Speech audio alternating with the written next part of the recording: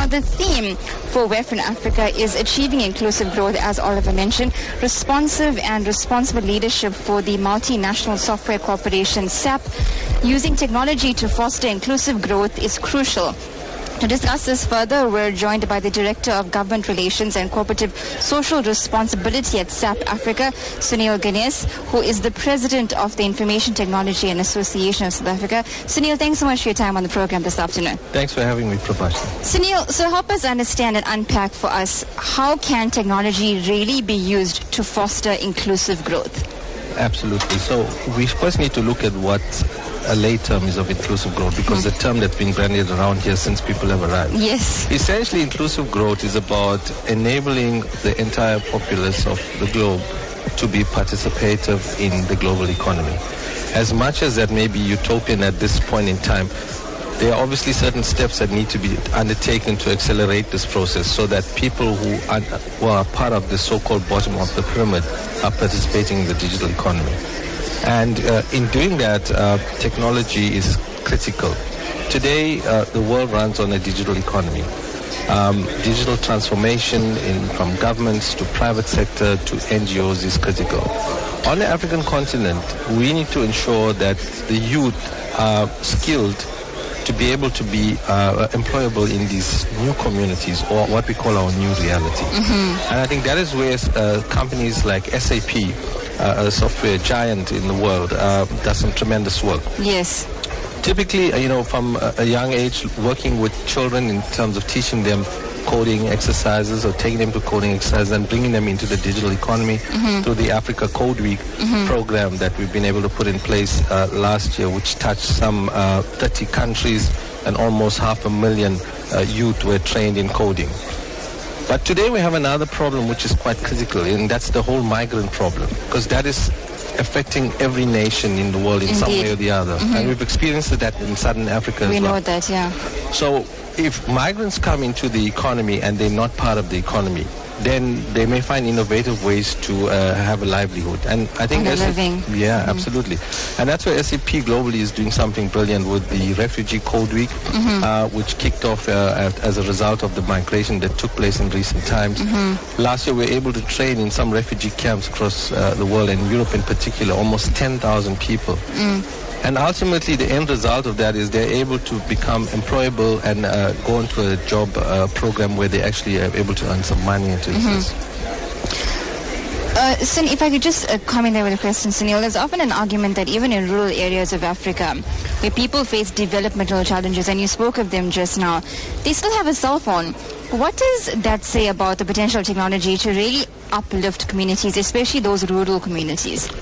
Cannot agree with you more, and that is where we are doing some very integral work with a rural resourcing application that we've developed, which enables small-holding farmers to be put in touch through a mobile application that has been developed with bigger corporates and suppliers. So essentially what we're doing is we are connecting them to a procurement center as such.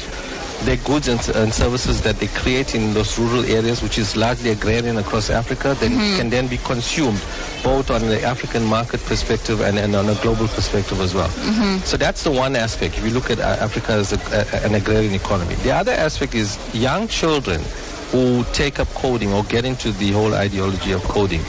Even if they are living in rural areas, they are able to develop applications which can be procured in a global central procurement and thereby be living in really the bundus of Africa. Last night I was at a talk, and somebody mentioned that in Cameroon, one of Google's top entrepreneurs actually developed his capabilities when the internet was cut off and came up with a solution. So the youth are there, the vibrancy is there, they're able to create these platforms. And ideas are there. Ideas are certainly there. What we need to ensure is that we need more young people coming into these kind of discussions. WEF should not be dominated just by people who have tons and tons of experience. We need a lot of the youth already in the industry. Absolutely. And this year is going to create a vibrancy and ensure that the skills components that are required for the globe, and particularly in South Africa, are met. Sunil, a short while ago you attended the Global Shapers Community Durban hub, which took place in the sidelines of WEF Africa. Tell us about some of the discussions that took place there. Well, the global shapers, as you would know, are individuals who operate on a very high level in terms of social enterprises, in terms of community projects, etc., that they're involved with. And WEF here, what they've done is they've created this opportunity for like-minded people or different-minded people to get together. Essentially, corporates and government, they can reach certain parts of the communities. But the global shapers are actually working in deep rural communities across Africa. Some of the things that they are doing are highly innovative, creating sort of hubs for innovators. In other cases, they are tackling issues of poverty through job creation, through the agrarian reforms. The discussion is very vibrant. I think what needs to happen and what has been missing is for somebody to monitor and track these discussions and what happens into the future. We must have something between a WEF, the next WEF, and Davos, or now and Davos, and what happens in the next WEF in Africa. Otherwise, we remain a talk shop. Exactly, and that's, I think, WEF being just a talk shop has come out in talks.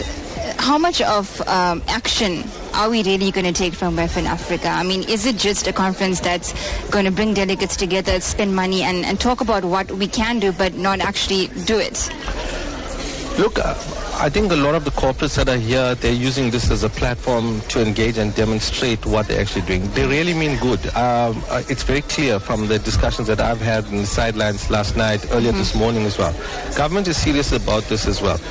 We are in a very difficult world currently.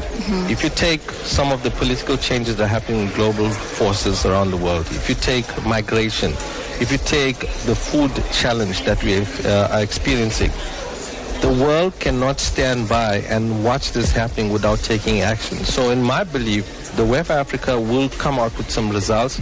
Yes, there will be deals signed on the sidelines of WEF, which is typical in this kind of thing.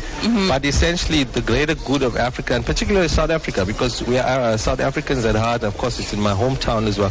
We want to see what the legacy of WEF Africa is here in Durban, because the next WEF, I understand, may take place in Mauritius. That's not confirmed as yet, but we'll be measured by that. Let's just take that point forward, how it will benefit South Africans. There's a concern that discussions at WEF Africa are not really going to benefit South Africans per se, particularly those who are unemployed and those who are worried about the impact of credit downgrades.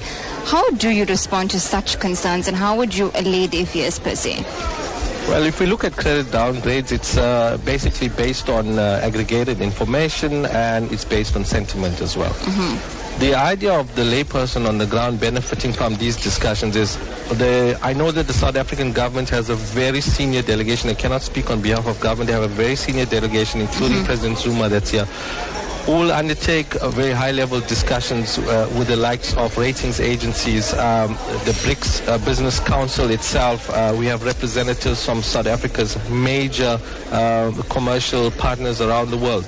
So this is being used as an opportunity in one place to woo the international community that South Africa, the wheels have not come off. We know this. We're here. We're sitting in Durban. This could be anywhere. We could have been in Geneva. We could have been in the US or in Australia. You'd have the same experience. And ultimately, the lobbying and advocacy work that's done by our leaders, public, private, and the social entrepreneurs, is going to be critical in the medium to long term, because perception is reality. What is perceived will be the reality. And South Africa will bounce back. This we've seen. Companies are still investing. There's hardly been any divestment in South Africa with the current situation. And we will come out of the cycle. We have to be positive.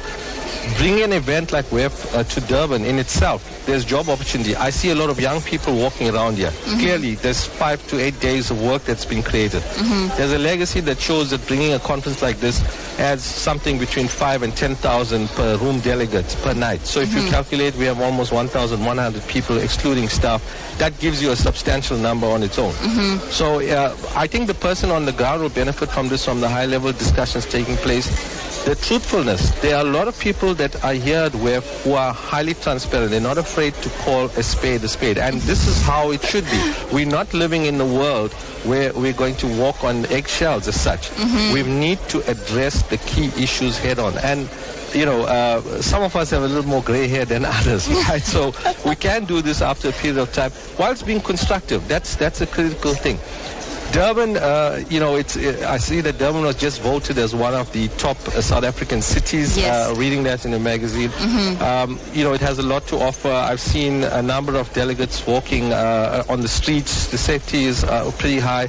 All of that adds to the imagery of the country and creates a goodwill of the city. And together with the mayor and the MEC for Economic Development, Sihle Zigalala, we are seeing a very strong message coming out from the collective South African delegation that's here at WEF. And that was the Director of Government Relations and Corporate Social Responsibility at SAP Africa, Sunil, who is the President of the Information Technology Association of South Africa, joining us live at our studios here at ICC. Thank you so much for your time, Sunil. Much appreciated.